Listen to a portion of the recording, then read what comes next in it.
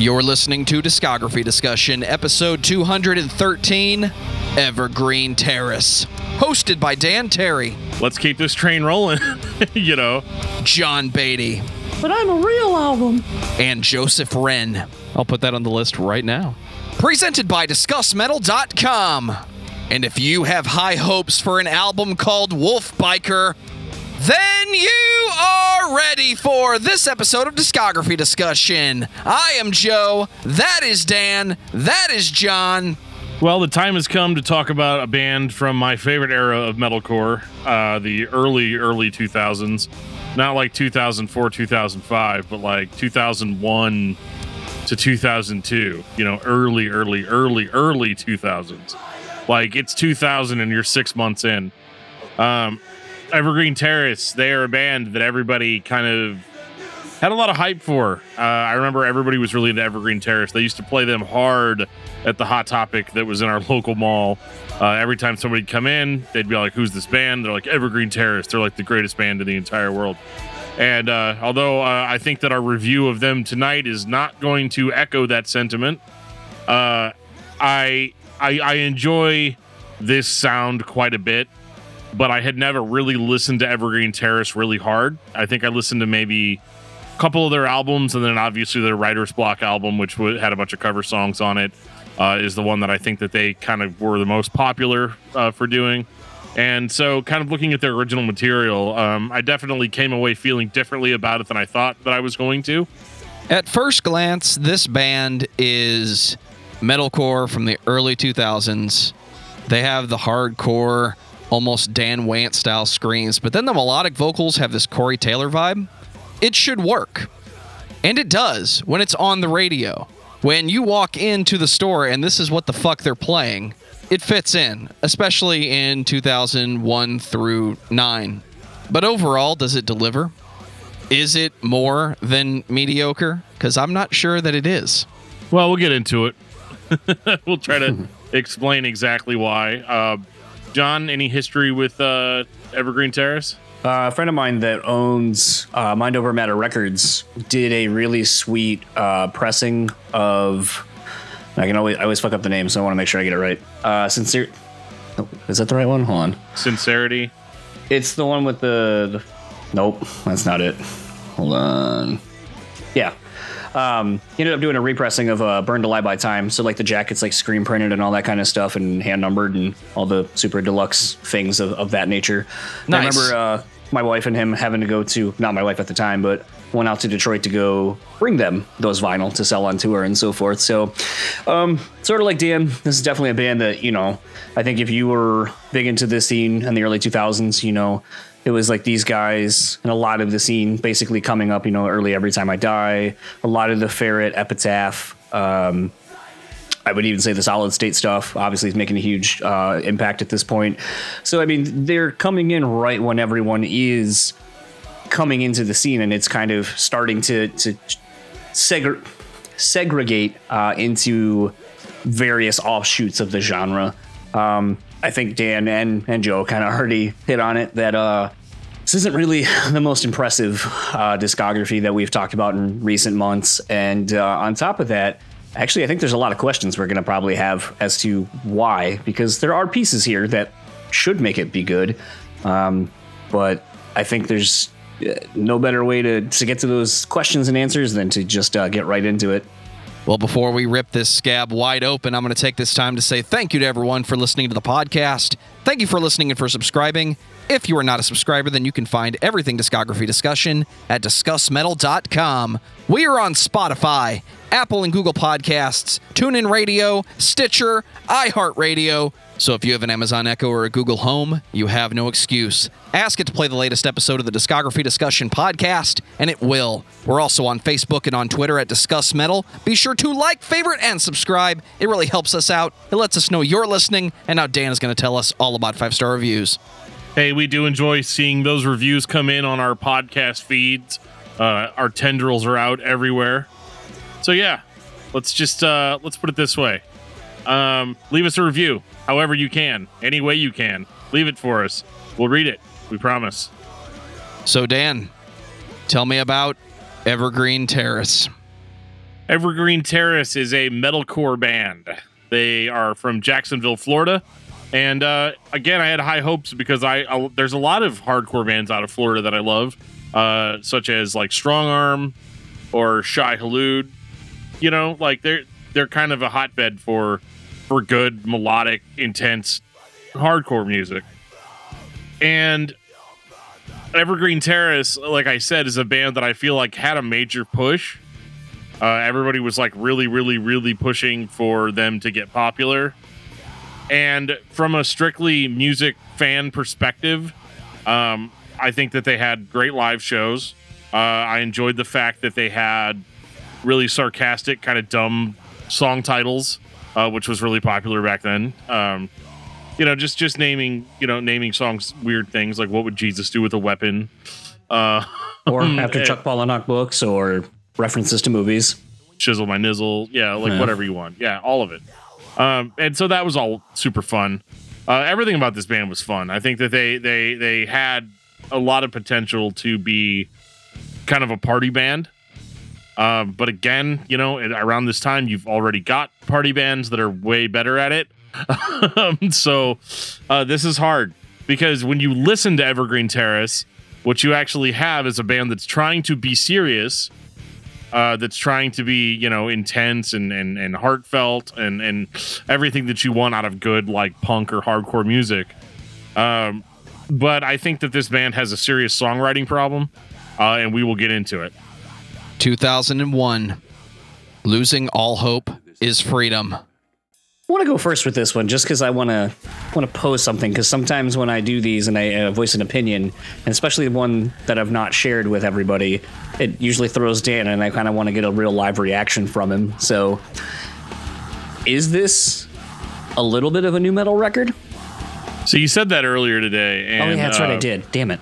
And I completely disagree. I don't think there's anything new metal on this record at all. I think there's definitely some new metal tinges on this record. I don't think so. I think it's 2001. If you don't have new metal in your guitar playing somewhat, you're lying to yourself. But this just sounds like early melodic hardcore to me. What would eventually become metalcore? It sounds to me like a lot of bands sounded back in 2001, like Poison the Well. It even starts with Sweet Nothing's Gone Forever. Like, it even starts like that, like Poison the Well's opposite of December starts. Not exactly the same, but like the same level of intensity. The vocals on this record are, I want to say it's somewhere between like a Remembering Never and like a Zao. They're very raw and not recorded well at all. His vocals throughout their career are somewhat downplayed, which is weird because he's the main vocalist. Like spits out the most amount of words out of everybody. And I think his vocals are raw. They're super raw, but they're almost that weird uncanny valley where think like old Under Oath, like pre-Spencer, where they're almost so extreme that that they're almost monotone. Like he can make that sound and that's it. And it's delivered in kind of this non-emotional sort of way, like sort of drab. But personally, for me, that's actually a benefit. That's kind of a staple of this type of metalcore. And I like that the band has, sounds similar to something like Poison the Well, or like I said, even Old Remembering Never. I get a little bit of that vibe off of here too. And honestly, like, these are all ingredients for me to usually say at this point, like 10 out of 10 all-time classic, like so nostalgic, yada yada. But unfortunately I don't have the same nostalgic feelings about this record that I think maybe people that have been fans of the band for a long time probably do have. I know diehard fans will say this is the best, that this is the best Evergreen Terrace record. But what I really hear is a band that sounds like their contemporaries to the point where, like, let's take a band like Knocked Loose, for example, who's like super popular, right? And then now think about how many bands started, probably not last year, but the year before, in your hometown that all sound exactly like Knocked Loose, with varying levels of success or varying levels of quality. I kind of feel like that's the case with Evergreen Terrace, in that like they are playing a style of music that maybe other bands that they're friends with were playing as well. But at this particular stage in the band's career, I don't feel like the songwriting is really strong enough to hold it. And it's frustrating because they have really good ingredients. They've got a harsh vocalist that's super harsh and hardcore. They have heavy moments that break into these like noodly little like pretty melodic guitar bits. You've got a clean vocalist who actually has kind of a deeper voice, which actually really helps. It gives it more of like a radio rock tinge, you know, and actually helps quite a bit because at the time, I mean, if you go and listen to Poison the Well or something like that, their clean vocals were like super whiny, you know. A lot of bands had super whiny vocals, clean vocals anyway. And Evergreen Terrace, that's not like that. It's more like a top tier like punk, you know, hardcore sort of band. But for whatever reason, like the clean vocals are superior to the unclean vocals. But both vocalists are kind of somewhat buried in the mix, almost like they're ashamed of them or something. I don't know. It's almost like this is an early hardcore record, and it's safe enough that most mainstream music fans that listen to nu metal and then want to pretend like they never did are going to pick this up and say, yeah, this is really cool. This sounds indie. It sounds underground. It sounds extreme. This guy's doing these vocals that I've never heard anybody do this before. Even though you have a copy of Limp Bizkit's $3 Bill Y'all in your pocket or the early Korn records, and you've heard extreme vocals that aren't exactly this, but it's not this new thing that just appeared out of nowhere. Compared to some of the other bands that we've listened to, this is some of the safest hardcore I've ever heard. I mean, it is what it is, and I think that the thing that separates this the most from like a Poison the Well, I keep making that comparison. I'm sorry, but it's just very in your face. Is that I remember Poison the Well songs, and when I listen to Evergreen Terrace on this record, I don't remember a single song. The only song that I think is memorable is their cover of Sunday Bloody Sunday that's at the end. When I got to that, I was like, wow, this sounds intriguing. And then I was like, wait, I recognize that shuffle drum beat for some reason. And then I was like, oh, fuck, I know what this is. Yep. But it's U2. Yep. Well, I think that kind of sets the precedence going forward, though, because like a lot of their bigger songs are covers. Yeah, they are. We'll get to that too. We'll briefly discuss a covers record. We're talking about Colors again? That was a better record. Don't make my day. Well, so when the band comes back with a follow-up, I mean, obviously this did well enough for them. The first one was on Indianapolis Records or Indianola. I always say Indianapolis Records. I'm sorry. And it's funny because this next record, Burned Alive by Time, for years I called this record Buried Alive by Time. 2002. I just never read it. That shows how big of an impression it had on me. I just never even bothered to read the title. I was like, oh yeah, Buried Alive by Time. And everybody just went with it. Nobody ever corrected me or anything. Dan has a very specific form of dyslexia where if he doesn't care about what he's listening to, he just decides what the name of the record is at a distance. So this record is an improvement over Losing All Hope is Freedom, but like it's not a major improvement. They get a little bit of dissonance there. Like now they throw in a little bit of like that like dissonant like Dead Guy Converge, you know, type of like spastic stuff in there. But it's done very sparingly, and after it's over, they just go back to sounding like Evergreen Terrace, you know. There's not enough technicality in the riffs to make the metal influences outshine anything else. The breakdowns are there. I've always felt like this band had a much stronger influence of hardcore and punk than they did metal. But for some reason, like nobody told them that because they still, instead of just fully embrace, like I could see a band like Evergreen Terrace at this point in their career going off into like more of like a posse hardcore, something like Comeback Kid, you know, or something. Yeah, something like that. But for some reason, they don't do that. They still stick to, you know, that early 2000s metalcore sound. And again, I do find some of the songs memorable here. Like I like No Donnie, These Men Are Not, or These Men Are Nihilists. And I like Shizzle My Nizzle at the end.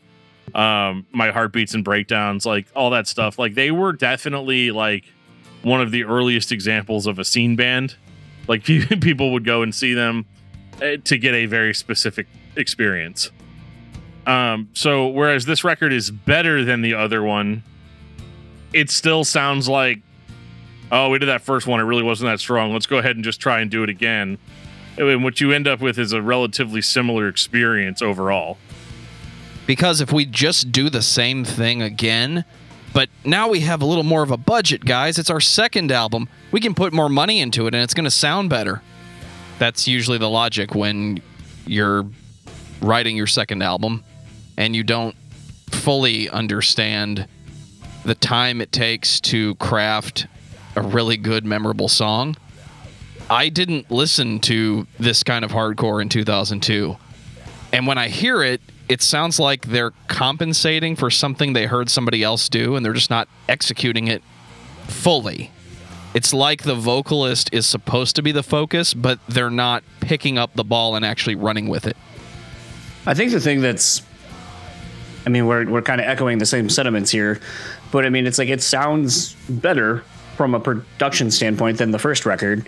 That snare tone that I really didn't like and kind of made me, I think, also made me think it was kind of more of a nu metal-y kind of sound. Is that just poppy snare? But I mean, it's that I want to be Chad Sexton or Travis Barker that invaded the mainstream of drummers. Just crank the snare, John. It'll sound great. No, it doesn't. Sure. But I mean, like, you look at a song like Understanding the Fear That Lies Within, like to start the song or start the album, and you hear like that kind of middle bridge section, which is something they hadn't really done on the other album. And you're kind of like, oh, okay, like you're kind of doing something that is a little bit more songwriting.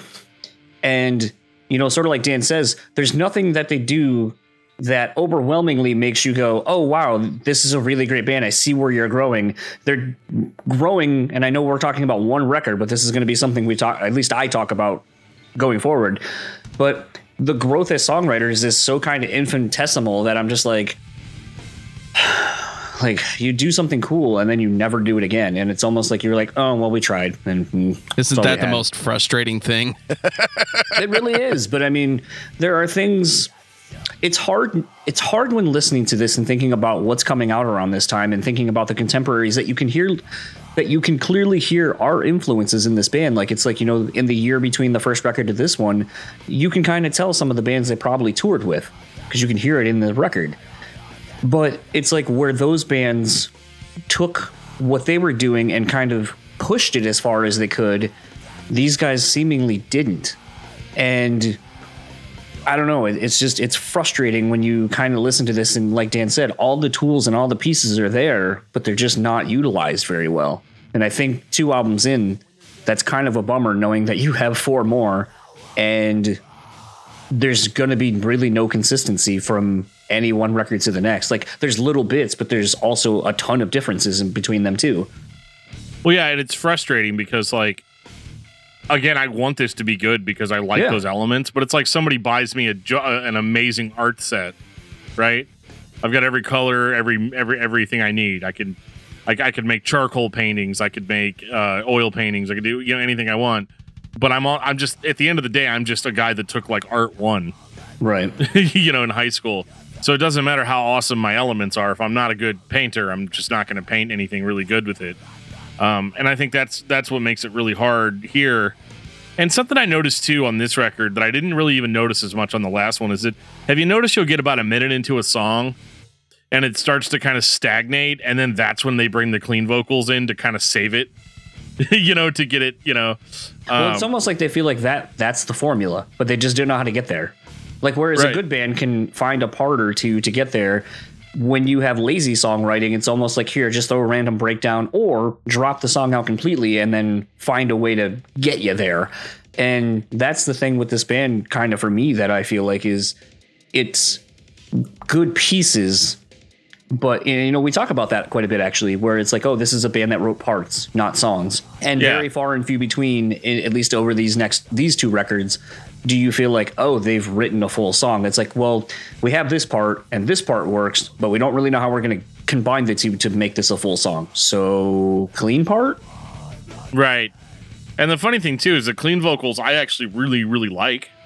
In this band, it's probably one of my favorite aspects of the band. Which, I mean, write that down on the calendar, you know. But like, I think he's one of the, like, this is one of those rare instances where I'm kind of like, why don't you guys just like kick out the guy that screams and go into like more of like a mainstream punk direction, you know? Because it seems like it would work better, you know. I could see them going into like Alkaline Trio territory, you know. Maybe not as good, but yeah, I mean, probably not as good, but still like something like that. And yeah, I don't know what to do with this band because I want them to be great. And I think that they could get there, but for whatever reason, they just keep taking weird left turns. And like what John said is the most important thing to keep in mind through this whole episode is that like the lack of consistency really is not great. Like, I mean, these guys will nail a chorus and you'll feel great about it. And then you'd never hear anything like that again for the rest of the record. Or, well, actually, I'll save that thought for when it actually comes up. So I'll save it. All right. 2005. Sincerity is an easy disguise in this business.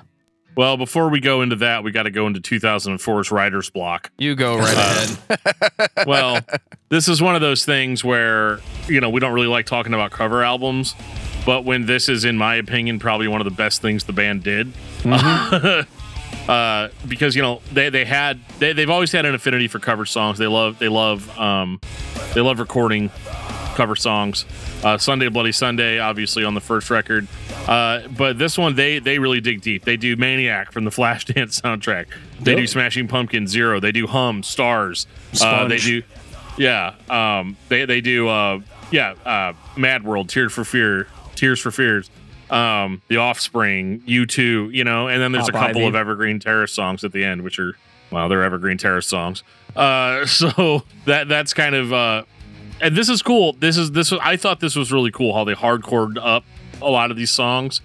And again, it shows you a side of Evergreen Terrace that you haven't ever seen before. Evergreen Terrace was strong songwriting.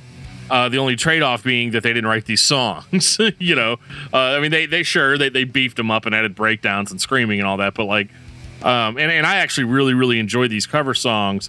And this is a moment where all of the elements that we're talking about that are so great, this is where they really shine.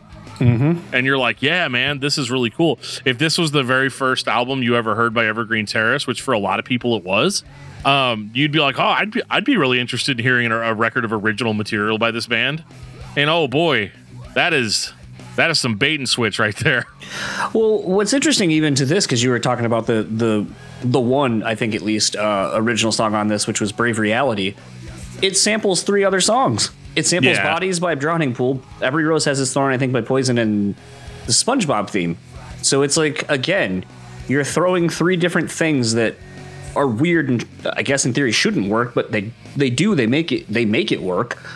But again, they had to use something else to kind of create it. It's like it's almost like they can't figure out how to do their own shit as well as they can do and borrow. They're almost like a DJ kind of, or a producer who goes, hey, I have these ideas. I know how to mix these elements of other people's stuff and make it sound better. Yeah. But not does all producers it actually sound better? Well, here's the thing. Not all producers are great musicians. Like I feel like I'm that kind of person. I can listen to something and like I can be in a room with good, talented musicians and go, hey, you need to do that part like 3 times. You're doing it 4. Drop it 1 more time. Go into this thing. You kind of do this thing. Like I can piece together a song, or at least how it should, like how it sounds good. But if you hand me the fucking instrument, I'd be like, I don't know. I don't know how to do that. Did John just quote Lars Ulrich verbatim? I don't know. No, he didn't. But this is frustrating because this is really good. That's the most enjoyable Evergreen Terrace album for me is Writer's Block.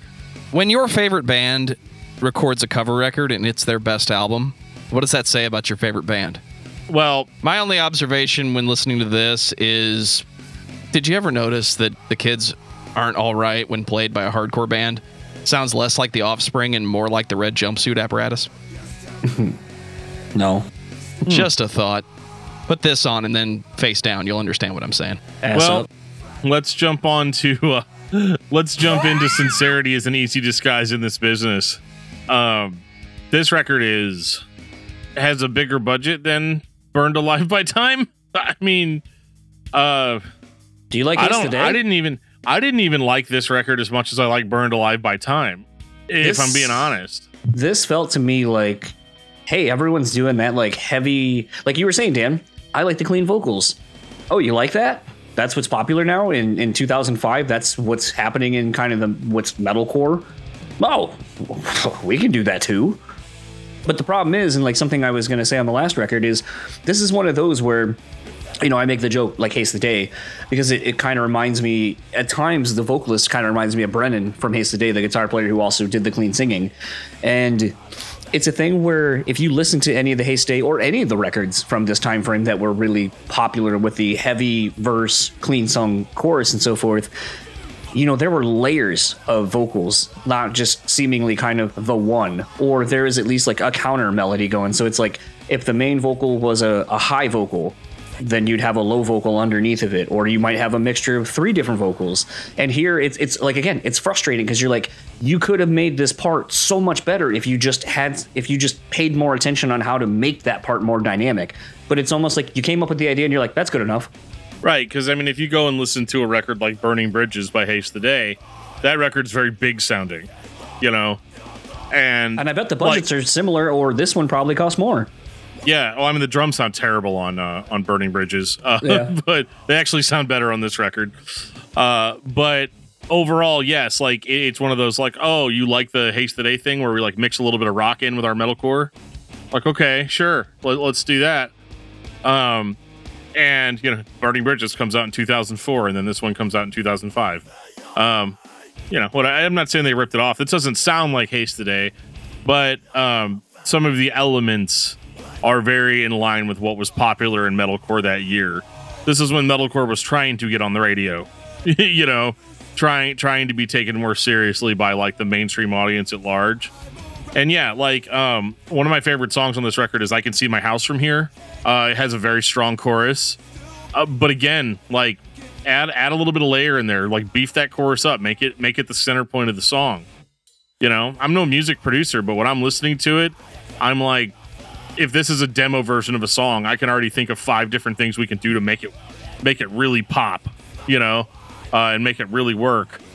And for whatever reason, they just can't get past that threshold of sounding like anything other than an early 2000s hardcore band, and it's not even that their music is bad. I think this is kind of like, how you've all heard how I can go on and on and on about a band that's bad. Evergreen Terrace isn't a bad band. They're not great. That's the problem. They have Go ahead. They have the foundation to be great, and that, I think the final thought almost on this band way ahead of time is going to be, it's frustrating. This band has, and we're 3 records in, and that's the thing is like we keep coming back to, we're frustrated. We see the potential in this band. The songs are almost there, and I just don't know what the disconnect is. I don't know if it was, I mean, do you see like from Losing All Hope to Burned Alive by Time, there's a year between the records. Yeah. So obviously I'd assume, Eulogy probably scouted them and was like, hey, let's get you into and put out a record ASAP. Then you have 3 years between this record and that one. Granted, there was a record writer's block 2 years after that, probably to keep fans interested while they're on the road just touring relentlessly. But the problem becomes, is this a thing where this is a label or someone just forcing the band to write and giving them like, hey, you have like 4 weeks to get a record out, and you don't have time to write really because you're touring and not like in a bus where you have like sound checks and shit. But I just wonder, like, is that part of the problem? Is this also the first time they go full Corey Taylor with those choruses? No, they did that on Writer's Block. Yeah. Well, it's a little bit different, but yeah. Yeah, I know. I'm joking. This is the first time in their original material, that they've gone with bigger choruses.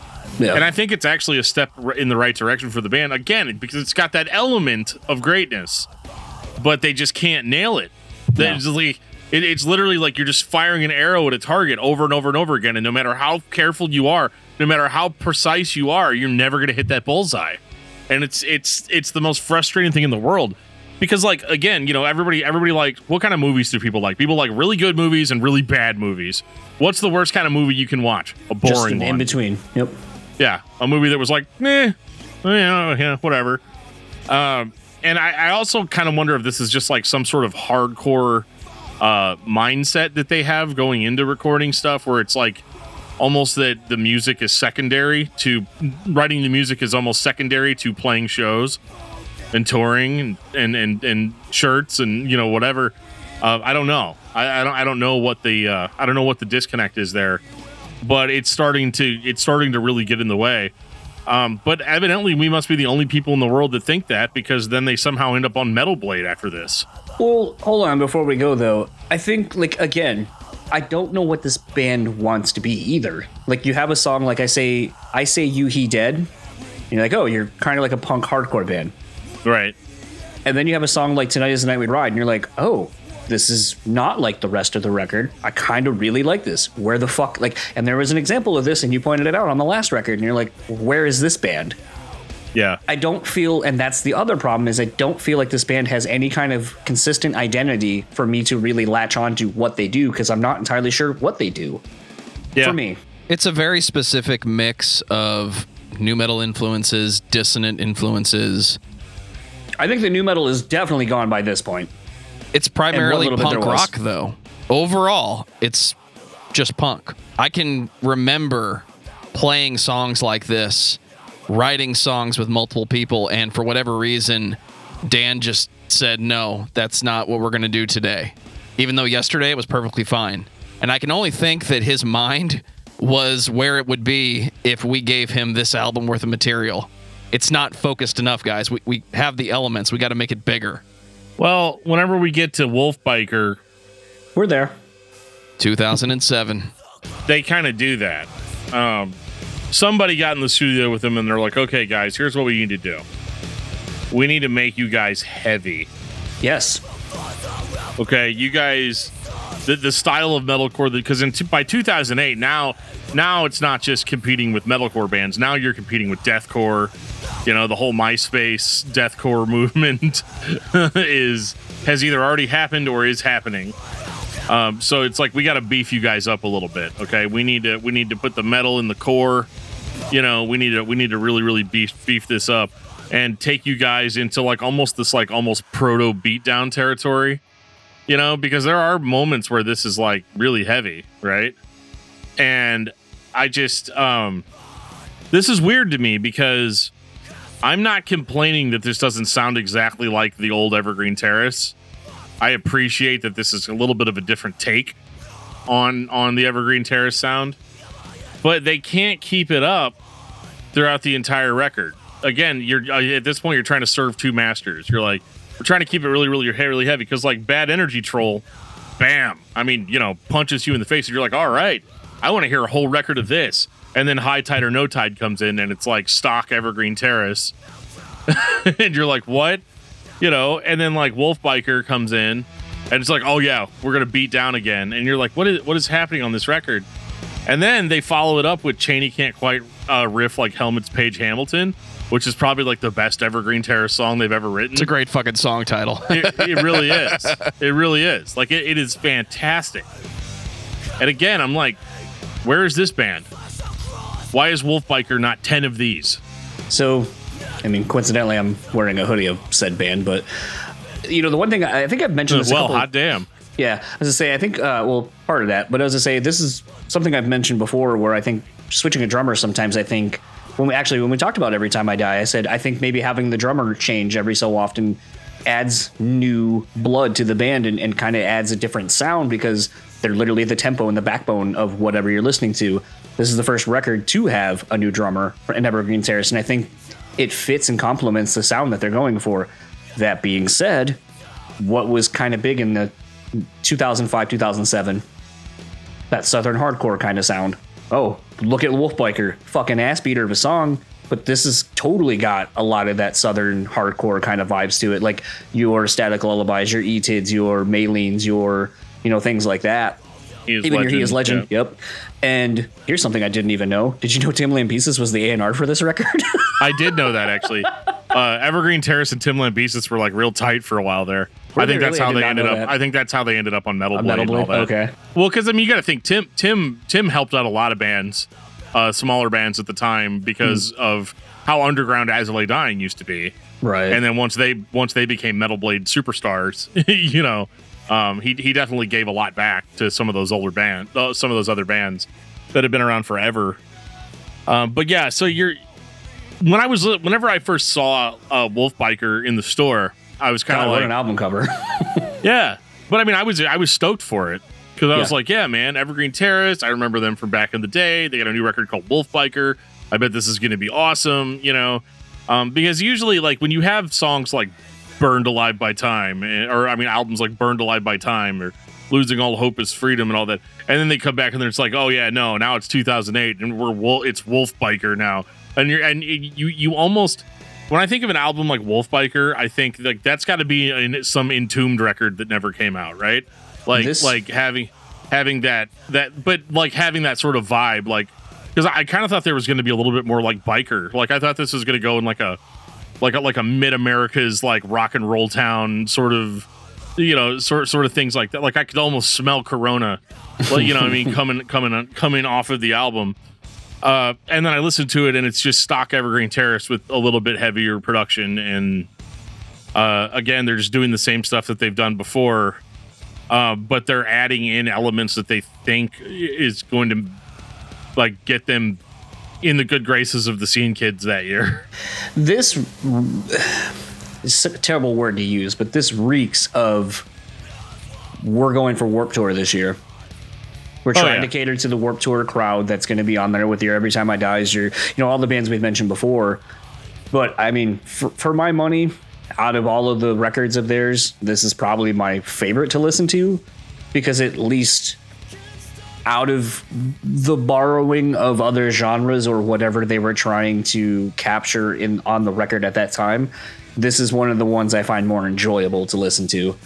I hear an A&R guy or a manager that just called them up and said, guys, we're pushing you in Hot Topic. Like, that's your fucking crowd. Just listen to me and everything will be fine. It's like they're aware of where their market is. And I have to ask the question, were they aware of how long that market was going to be there? Because this is 2007.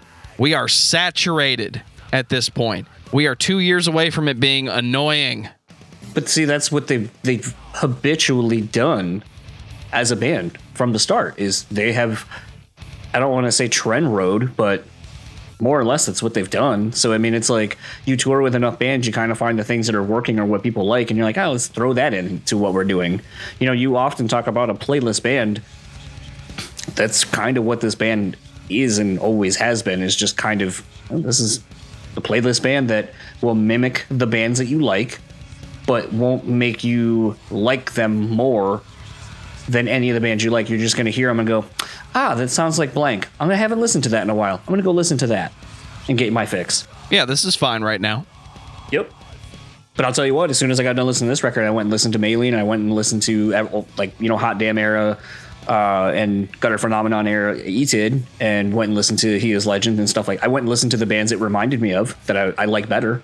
Yeah, I mean, this one's just kind of all over the place, but I can see, I could definitely see how, you know, it's more enjoyable maybe than some of the other stuff, especially from a production standpoint. Everything sounds really good, you know, more so than it had before. But if I had to pin, like, as far as albums of original material, I mean, Writer's Block is my favorite to listen to, but if I had to pick just like pure Evergreen Terrace albums, I would probably have to go with Almost Home. 2009. So Wolf Biker was heavier. They're like, let's go heavier. Let's beef it up. Let's make it, you know, epic or whatever. And they don't really succeed with that on Wolf Biker, but Almost Home, they almost take another shot at it. They almost has a very similar cycle to the difference between Losing All Hope is Freedom and Burned Alive by Time. How they're just doing the same thing again, only a little bit better. And so the heavier parts are heavier. You know, it's like more so. Like, let's go into just like straight, really intense hardcore. And it's so hard whenever I say that, because like we just got done listening to Earth Crisis, and like listening to their records that were coming out, later in the 2010s and stuff, like those being like extremely amazing, like really good hardcore records. And then I come back and I listen to this sort of stuff and I'm like, okay, like I could see why this was popular or whatever, but it's hard to come off of something like Earth Crisis and go into this, right? Probably the first 4 songs or so on this record are like heavier in your face hardcore. And then they go into We're Always Losing Blood and Sending Signals. And they're back to that like more punk rock influence, clean vocal led stuff that I'm like, this is the good Evergreen Terrace. This is the Evergreen Terrace that's been hiding on all of these records, that they'll poke their head out every now and again. And you're like, man, if they could just put out an entire record of songs that sound like this, they would be huge. But for some reason, they still feel the need to keep it brutal, or at least their version of brutal. I think they were huge, though. No. They had listeners, even though they're not going to be headlining the show, they were being shoved down the throats of everyone that listens to hardcore metalcore at that time. They were a perpetual, at best, opening or 2 out of, unless it was like a small headlining run or whatever. But from what I remember, they were a perpetual like 2 out of 4 on a package tour. Yeah, and they were friends with everyone. Yeah. I commented to John, I was like, I wonder what it would have been like to be Evergreen Terrace and see every band that you're friends with get huge. Ask Seven Dust. Yeah. Right. Hell yeah, right. But that you threw me with that one. He's not wrong. I'm not wrong. The biggest difference is that Seven Dust was a good band that just got overlooked, but a few too many times. But Evergreen Terrace, I don't think has the loyal fan base that somebody like a Seven Dust has. There's people that are in the know, right?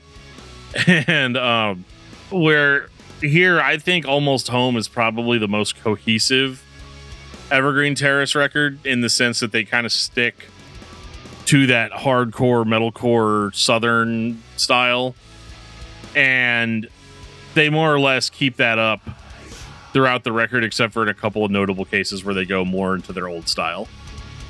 So I'd say from a consistency perspective, this one's the most consistent, but it's also not like there's nothing about it that's super compelling or that I really get excited about when I'm listening to it.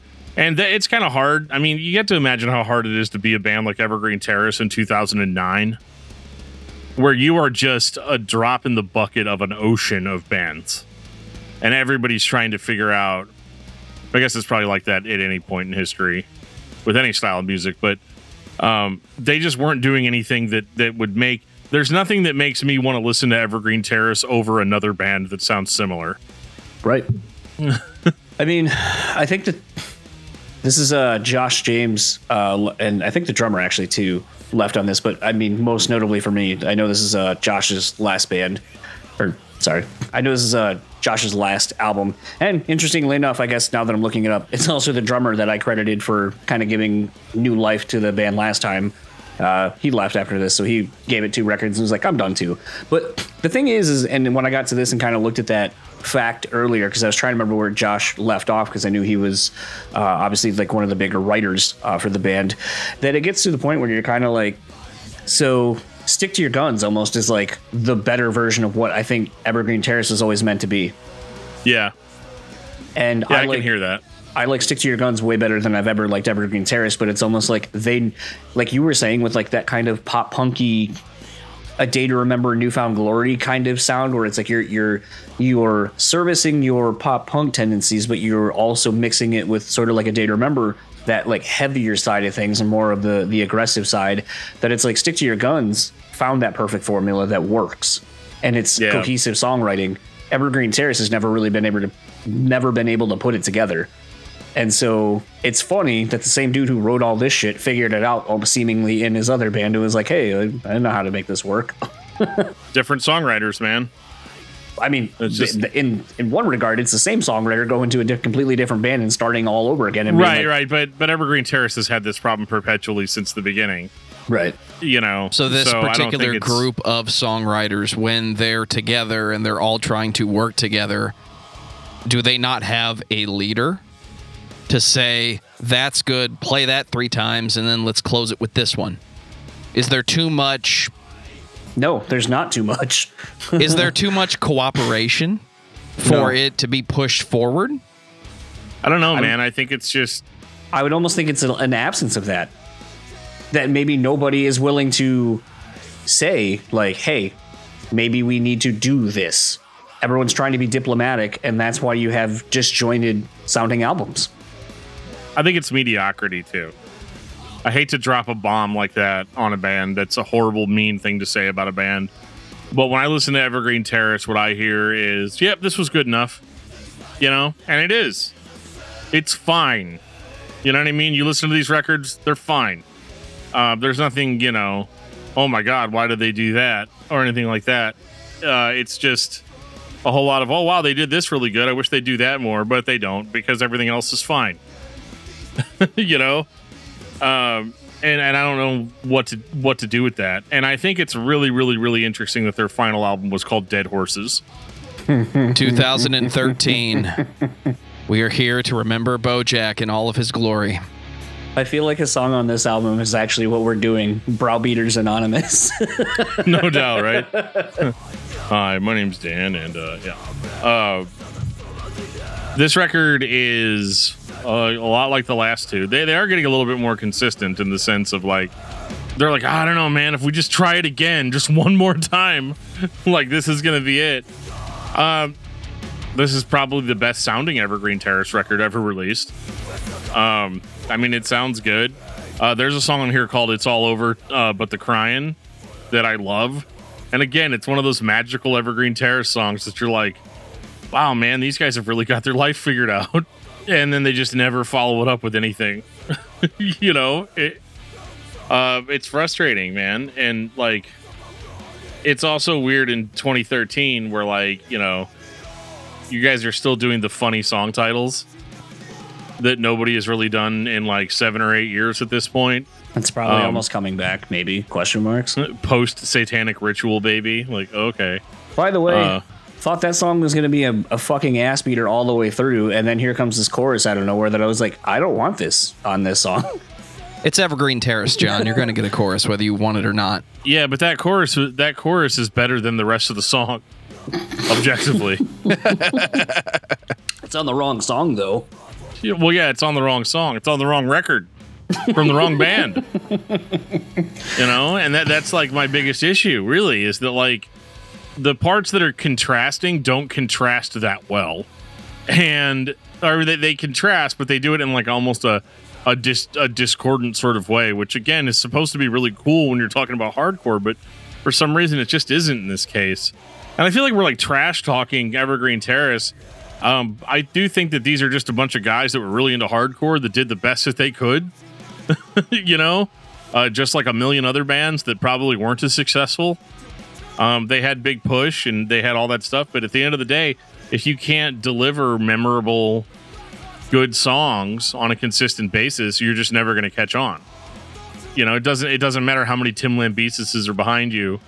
You know, you're not going to, you know, you're not going to break through once everybody's bought the record. And I think that's the hard part, too, is that everybody always goes by record sales as a sign of success. They don't talk about the amount of people that bought the record and hated it. Right? Because that doesn't objectively matter from a sales perspective. But I think that that's the reason why Evergreen Terrace lasted as long as they did. Is the record labels are, well, they sold X amount of copies of Wolf Biker, so let's keep this train rolling. You know? And because Evergreen Terrace always had the potential to put out some amazing classic record, I think people held on for that. I think they were waiting for that to happen. They were waiting for all the stars to align just right, for them to put out a real album, like, you know, a real album. But like something that was top quality, you know. I mean, Haste the Day's first couple of records were kind of rough, but then they figured it out. You know what I mean? Like, it's just one of those like. That's the story for a lot of bands. And I think that this was really their last big push And it just, I mean, it's been 6 albums, guys. If it hasn't caught on yet, I don't know if it's going to. It didn't. Spoiler. I agree with Dan. This is the best sounding Evergreen Terrace album, but what does that mean? If it comes up on a shuffle, I'll listen to it, but I'm not digging Evergreen Terrace out of my collection because I have to listen to Wolf Biker this week. I have to listen to Burned Alive by Time. It has to happen. It's just kind of there. It's filler. Joe, in order for it to show up on your playlist randomly, you have to add it first. I don't know if you're adding Evergreen Terrace to your playlist. It's not my fault they didn't come up in the playlist, guys. I hit play and they just never played any Evergreen Terrace song. It's what not do you want my me to fault do? Today. I guess that's my final thought. Evergreen Terrace, it's fine. John, what about you? I'm just going to leave it with the one word final thought. Frustrating. Final thoughts, Dan. Yeah, I mean, it's okay, I guess.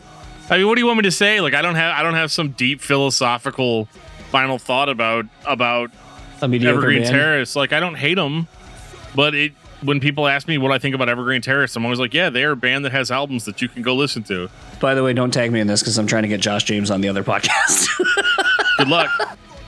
Dan, what's your album of the week? My album of the week, man. If I had to go with a record that I've been listening to a lot this week, it's definitely not Wolf Biker. It's been Zao, the Well-Intentioned Virus. John, what about you?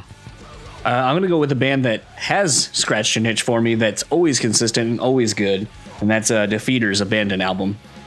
There's a band we need to talk about eventually. I'll put that on the list right now. For me, it's Static X, Wisconsin Death Trip. Did you want to enjoy the record you listened to after listening to Evergreen Terrace? I did. Have you guys seen my shovel? It's in a ditch. Take us out, DFT. If you've ever been listening to our podcast and you would like to be more directly involved with what bands we pick, what bands we talk about, what bands we talk to, you can reach out to us at all kinds of different places on the internet, up to and including at Gmail, danandjoeshow@gmail.com, Twitter at Discuss Metal, Facebook at facebook.com/discography discussion, Instagram at Discuss Metal. You can find me on Twitter also at Discuss Metal Dan or Joe at Discuss Metal Joe. We also have a Discord server. There will be a link in the show notes that'll take you right to our Discord server where you can talk to us and fans of the show from all around the world anytime you want to. It's a great community. Go check it out. If you want to get yourself some sweet Discography Discussion merch, you can head over to our Teespring store. We have all kinds of sweet merch with our logo all over it. Check it out. It's getting cold outside. It's been cold outside. You probably need a hoodie. Go get yourself a hoodie. And on that note, this has been episode 213 of Discography Discussion. Thank you for listening.